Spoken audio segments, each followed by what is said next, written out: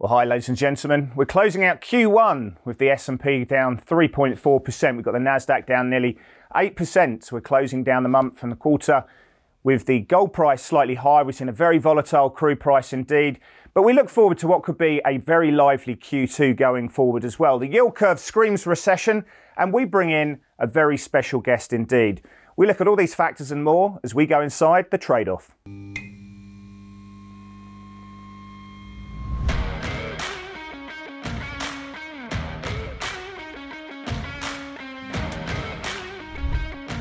Well, hi guys, my name is Chris Weston. I'm Head of Research here at Pepperstone. In a minute, I'm going to be joined by Blake Morrow from Forex Analytics.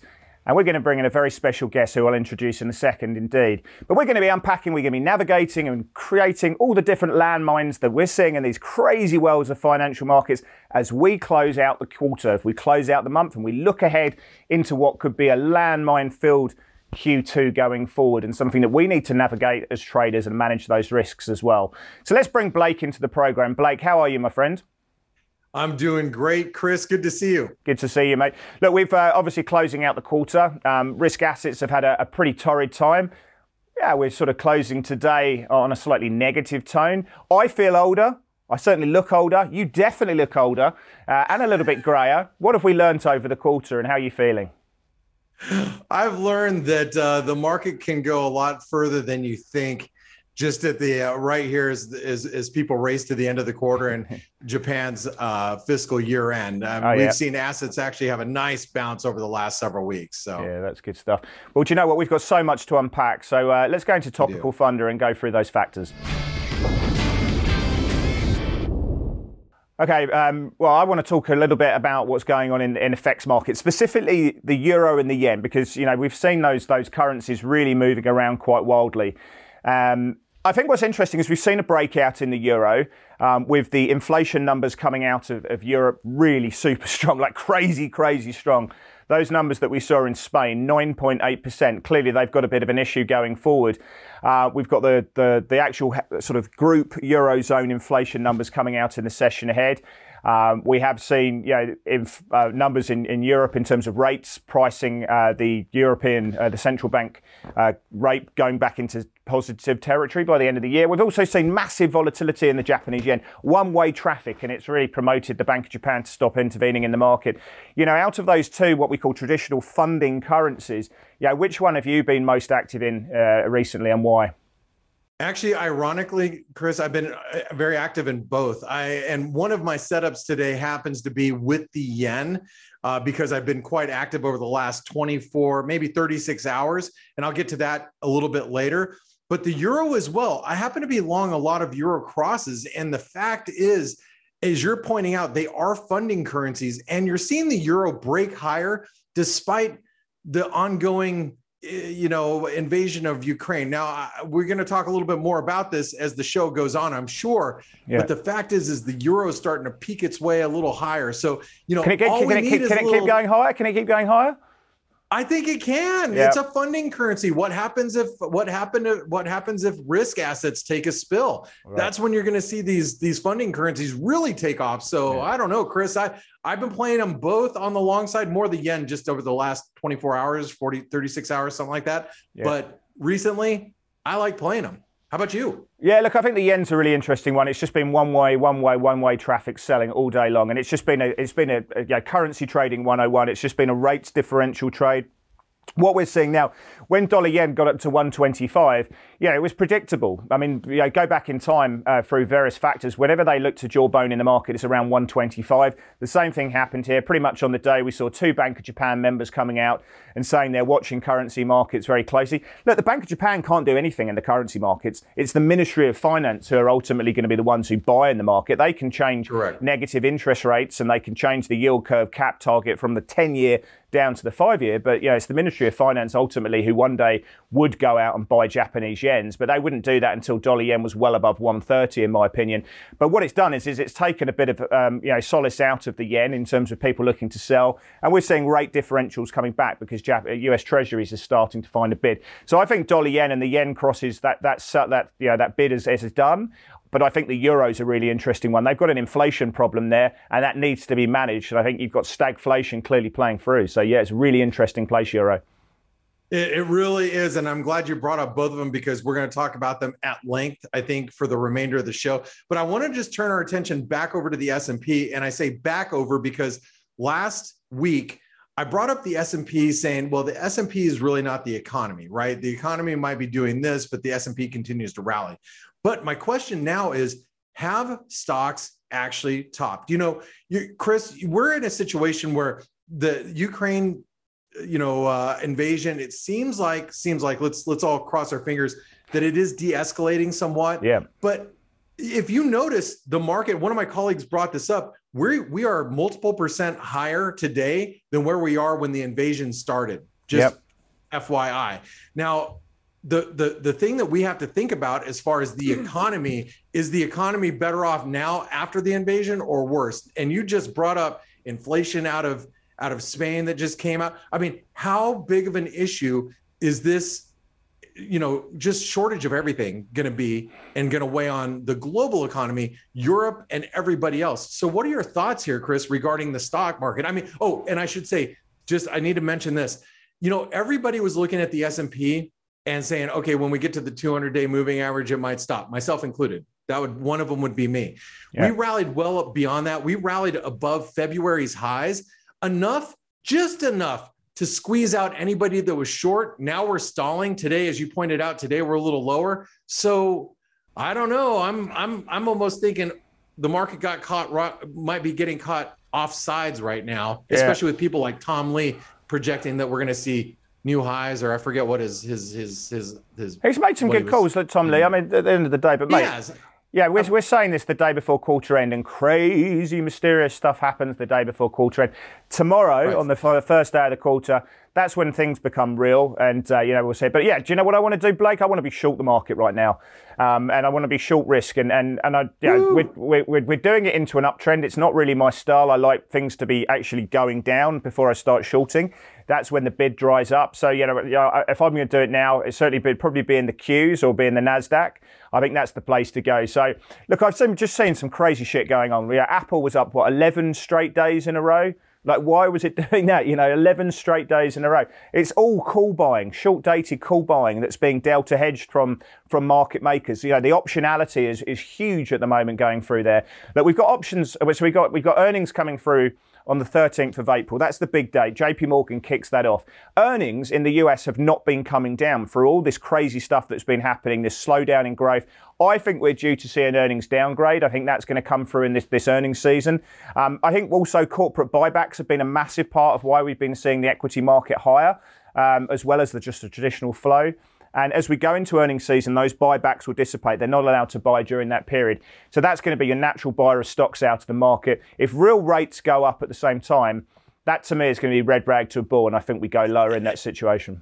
And one last comment. How about if you're a portfolio manager, you got to mark up your portfolios right now as we head into quarter end, because if you're not invested and you're underperforming the market, my money's going to come out of your fund. So, right. I mean, that's another thing you got to think about too. Anyway. Yeah, look, I want to bring Tracy Shuchart into the program. Tracy, there she is. Where is she? Tracy, how are you doing? Tracy's at Hedge Fund Telemetry. Look, Tracy, we've known each other for a long time. I know you know Blake really well. Everyone on Twitter knows you. You're a massive personality on there. So it's fantastic to have you on the show. I want to talk to you about some of your views, because you're really well known for your views on emerging markets, specifically around energy. That's going to be a big cause are going through. So we've got you on today to give us some of those views. I think people are going to really welcome them as well. So welcome to the show, Tracy. Thanks for coming on board. I want to talk to you a little bit, and Blake, feel free to come in with questions whenever you want. We've got Russia, Ukraine, obviously in the mix. That's something that you've had to sort of talk to your clients a little bit about. We've got China targeting 5.5% GDP, but they've got this COVID zero policy, so demand's obviously coming through there. Yeah, let's take a view specifically on the crude market right now. We're still holding the uptrend, putting a gun to your head. Are you bullish or are you bearish, or do you think we're going to trade a range in the short term now? I mean, I would like to see the market move sideways right now, but fundamentally, the market is still a very tight market. We've seen 1.5 million barrels taken off of the market from Russia so far, and that's with them already placing orders in March before the invasion happened. So we're really looking forward to April to really see how much of a dip this is going to cause. Yeah.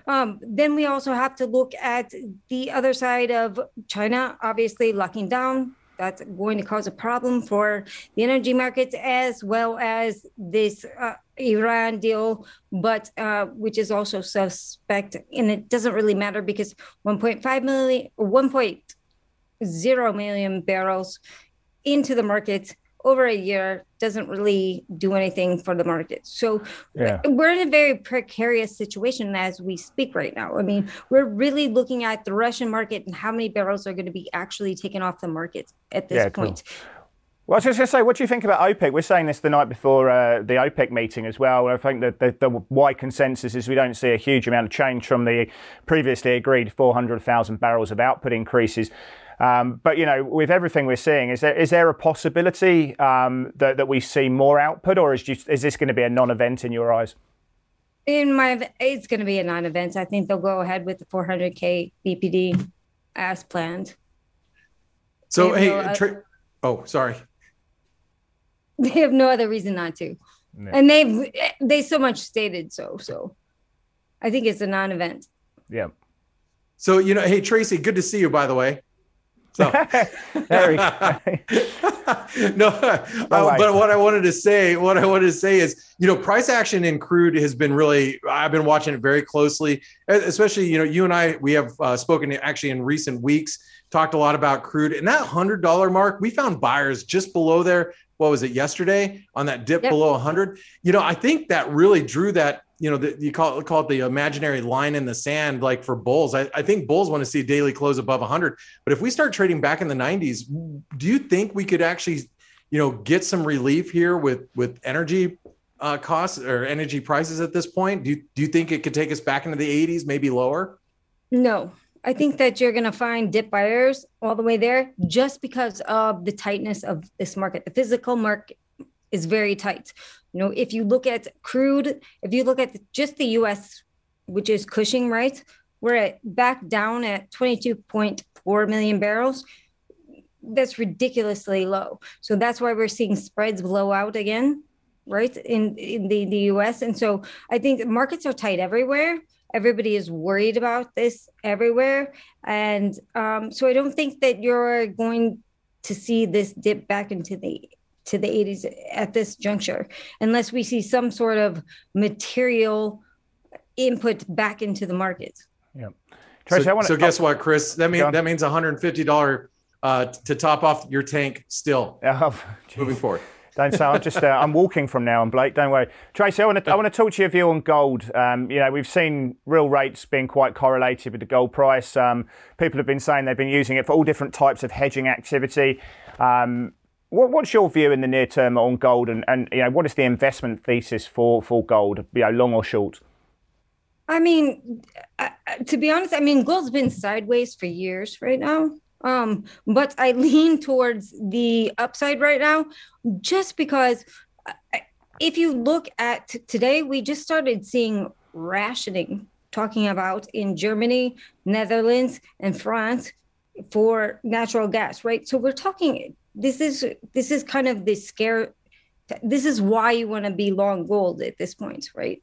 If we're talking, we're rationing energy, which means a complete recession in the European markets if these countries actually resort to that. And so I think right now, I think gold is a safe haven. I think it's poised to go higher. And I like it from a mining standpoint as well. Yeah, good stuff. I want to talk to your view on the dollar, because obviously that drives so much of the commodity thesis. You've been big in the emerging markets. So what's your view on the US dollar at the moment? Well, I think the problem is that we have higher commodity prices and higher USD at this point.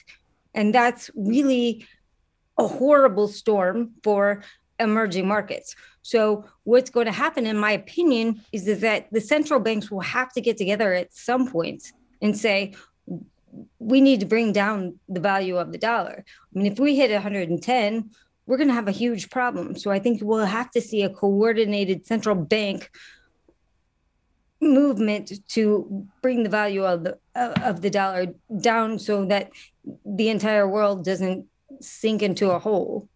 You know, Tracy, I'm glad you brought that up, and you're talking about emerging market currencies. One of the things that actually Chris and I have been talking a lot about over the last couple of months is the outperformance of emerging market currencies in this environment, and you're seeing them stronger.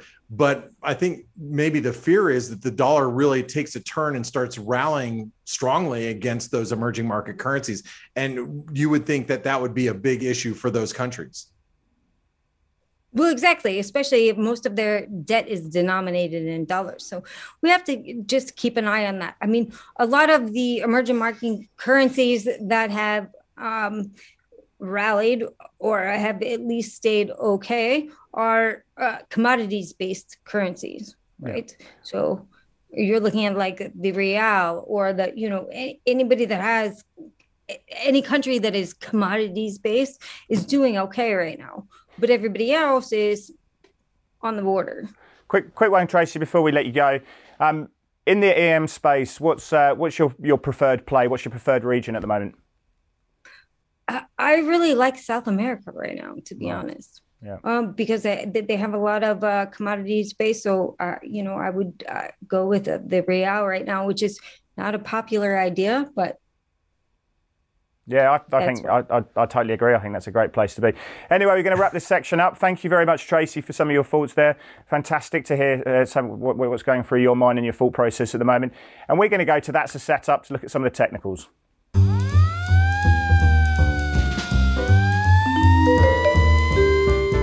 Okay, well, Blake, let's go into something that's really come up onto a lot of people's radars at the moment, and that is the US yield curve. So not a technical setup per se, which is about as good as French as I can come up with. But you can see a situation here where the 2s, 10s yield curve went inverted. What that means in layman's terms is the 10-year Treasury yield, the expected return you get over the duration of that bond, went with a lower yield than 2-year Treasury. So what you're lending the US government for 2 years, effectively the yield on that traded at a premium to 10-year yields. Now, what you can see on the right-hand side is the 10-year yield has traded inversely, or should we say invertedly, relative to 2-year yields. So the yield is lower. Now, since the 60s, this is really, whenever we've seen this inversion play through, it's always predicted a recession. Somehow it managed to do it through COVID, a lot of cynicism, and this time could well be different, Blake.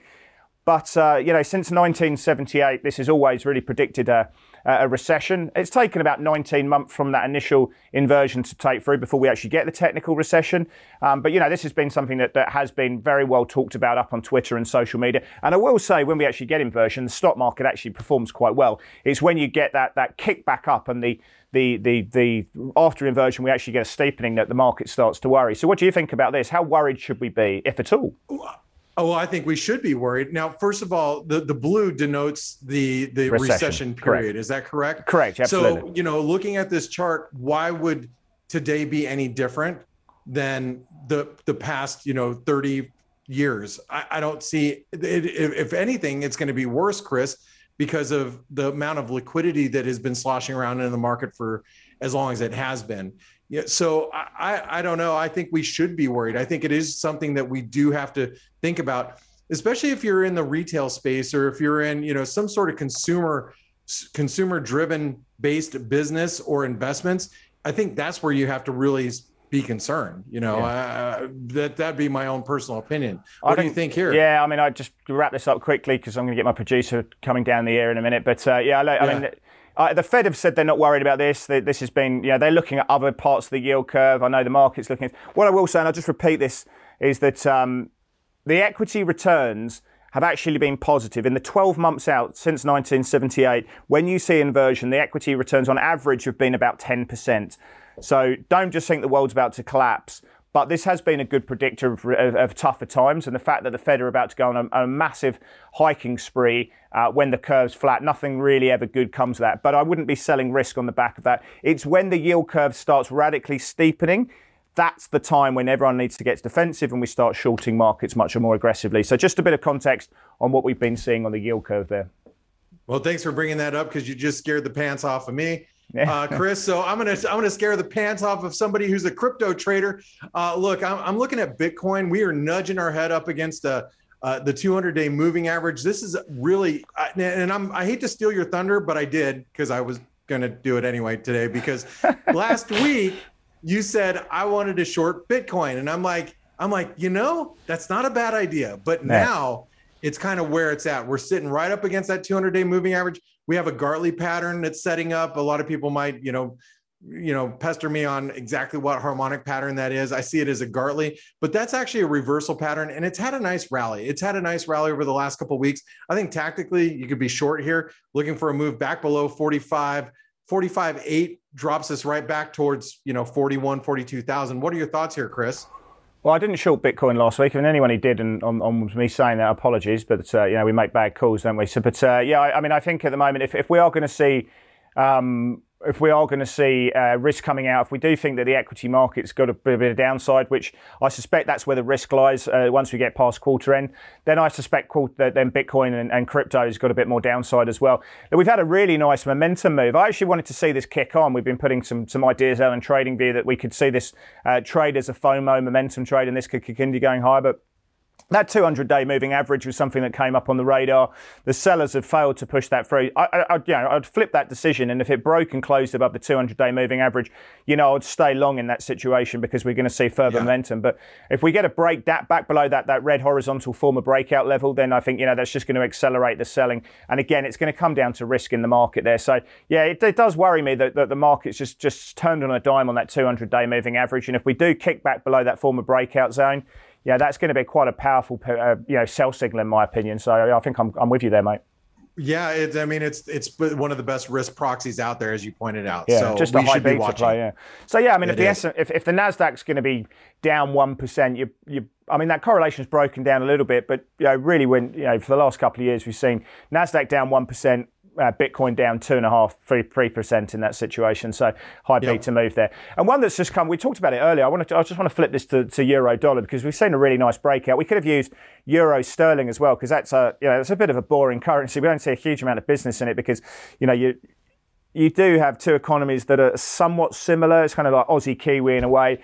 But euro sterling's broken out, but we've got euro dollar here because it's the one all the everyone loves to trade. And we brought this last week in the idea of can it break out the top end of the range? Well, it has done. The question is now, can this start bull trending? There's a lot of cynicism that we're going to see a bull trend in the euro dollar, but we've got an inflation number that's going to come out tonight. We've got an inflation problem in Europe, obviously driven by some of the stuff that Tracy was talking about there. Is this a fake out? Are we going to see this kick back lower? Or is this going to start trending? For me, the momentum model is there. I want to see those Bollinger Bands widen. I want to see it hold the 5-day exponential moving average on any kind of pullbacks. And then, I'd be looking to sort of trail that up. But this is a really interesting one. It's a setup that has potential. What do you think? Well, I've been waiting for the breakout above 111.20, the daily close above it. Today, early this morning in North America, you were probably sleeping at the time or just about ready to go to sleep. Yeah. It dipped back down to 111.20, held it. I went long right there. And so I'm actually long the euro currently, Chris. And I like it. I think it's bullish. Now, I think that this inflationary pressures that you're seeing in Europe is very real. And I think the central banks are going to have to fight. It is not something that the market was anticipating. Everybody looked at the Fed and they priced in, the Fed's going to raise rates 4 times this year, or, back in January. Recently in the last couple of weeks, they're going to raise rates 7 or 8 times in 2022, maybe half a basis point here and there. And you know what? The dollars said, okay, so what do you got for me now? Well, I'll tell you what, the ECB might have something to say about the inflation that we saw out of Spain. Let me tell you about that, though. The ECB, this is the conundrum they're facing. IFO survey, awful, thematic of a recession. ZEW expectations, very poor indeed. They've got sky-high inflation. They've got a markets that are now expecting the European Central Bank rate to be 0 or 60 basis points of hikes throughout this year. That, to me, is a toxic mix. High inflation, very high inflation, a slowing economy, consumer confidence getting crashed. Why do you want your money in Europe? You really don't, but the euro's rallying on the back of those interest rate moves you're seeing. It's because it's a funding currency, Chris. It's a funding currency. It's not going to act the way that you think. And that's what Japan and the yen has done for the last 20 years for those of us that have been trading currencies for 20 years. So speaking of the yen, look at the New Zealand yen. This is my setup. I love it. It's because I see this as a big confluence of Fibonacci levels. If anybody knows me from trading, you guys knew that back in the 90s, I learned to do Fibonacci analysis on pieces of paper with protractors, physical protractors. I keep in my office. We used to print out. It would take 3 hours to download, that. Did your mum like? I'll just imagine a young Blake walking there, like playing hopscotch and pushing a wooden hoop down the road as fun. Yes. Hey man, I was in my 20s. However, the thing is we had this big fib confluence, the 161% extension of the last big leg lower. And also the 78% retracement of like the last 5-year move, that comes up right around the 86, 80, 87 yen level. We are going into fiscal year end tonight. As you guys are watching this, I'm just hoping with my fingers crossed that we get a little bit of yen weakness going into tonight and it spikes us up just a little bit. And I'm going to sell in a strength. If I can get an order off somewhere in the 86 to 87 level. I've got a couple orders spread out there. I'm looking to actually sell this against that, knowing where my risk is. Yeah. And I have been playing this one on the short side 3 times in the last 36 hours, all profitable, just selling into these rallies. Trader. So I like it here. Yeah, no. What do you think? I think the yen weakness is done for now. I still structurally can't like the yen other than just a repositioning. Nothing goes up in a linear fashion forever. I still hate the yen from a longer term perspective. Everything still remains the reason to be shorting it. But that said, positioning is very, very rich, and you've got a central bank now who's just trying to ward a few people off. So yeah, I'd probably share that there's a bit of downside in this cross. I'd be looking at the yen and saying, which one do I want? We've got dollar yen could be an interesting one ahead of payrolls. I think payrolls are going to disappoint. And therefore, maybe you choose your currency. But I think, you get a little bit of strength in the yen, and I'd be looking to structurally change that one as well. Anyway, let's go into our plays of the day, and let's see what's going through Blake's and my mind for the week ahead.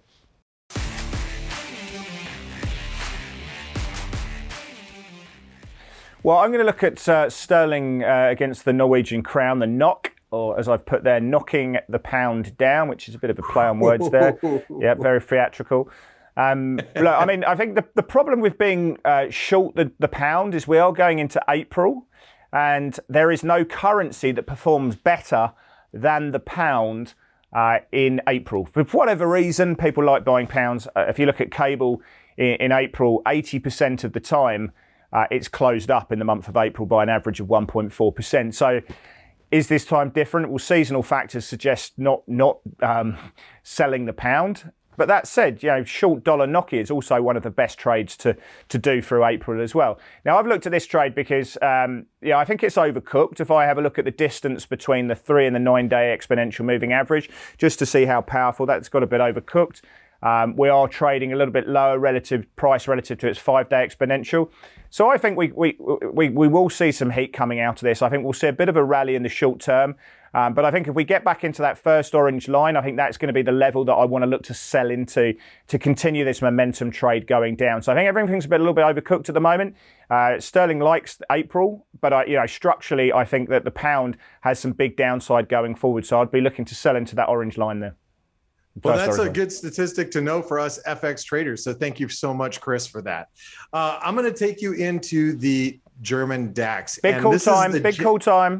The DAX is dead. Part 2, maybe part 3. I can't remember how much. Our esteemed producer said this may have been the 3rd time, but that I've called this. But anyway, the DAX died. It's bounced back. We had a nice dead cat bounced right into the levels it was supposed to, Chris. I mean, look, that support going back to May of 2021, we tagged 14,800, once, twice, 3 times, 4, 5, 7, 8, I don't know. We came back up there, probed just above it, just enough to squeeze out a few people and then reversed on a dime. And I think that's great because now as a trader, you know exactly what your risk is.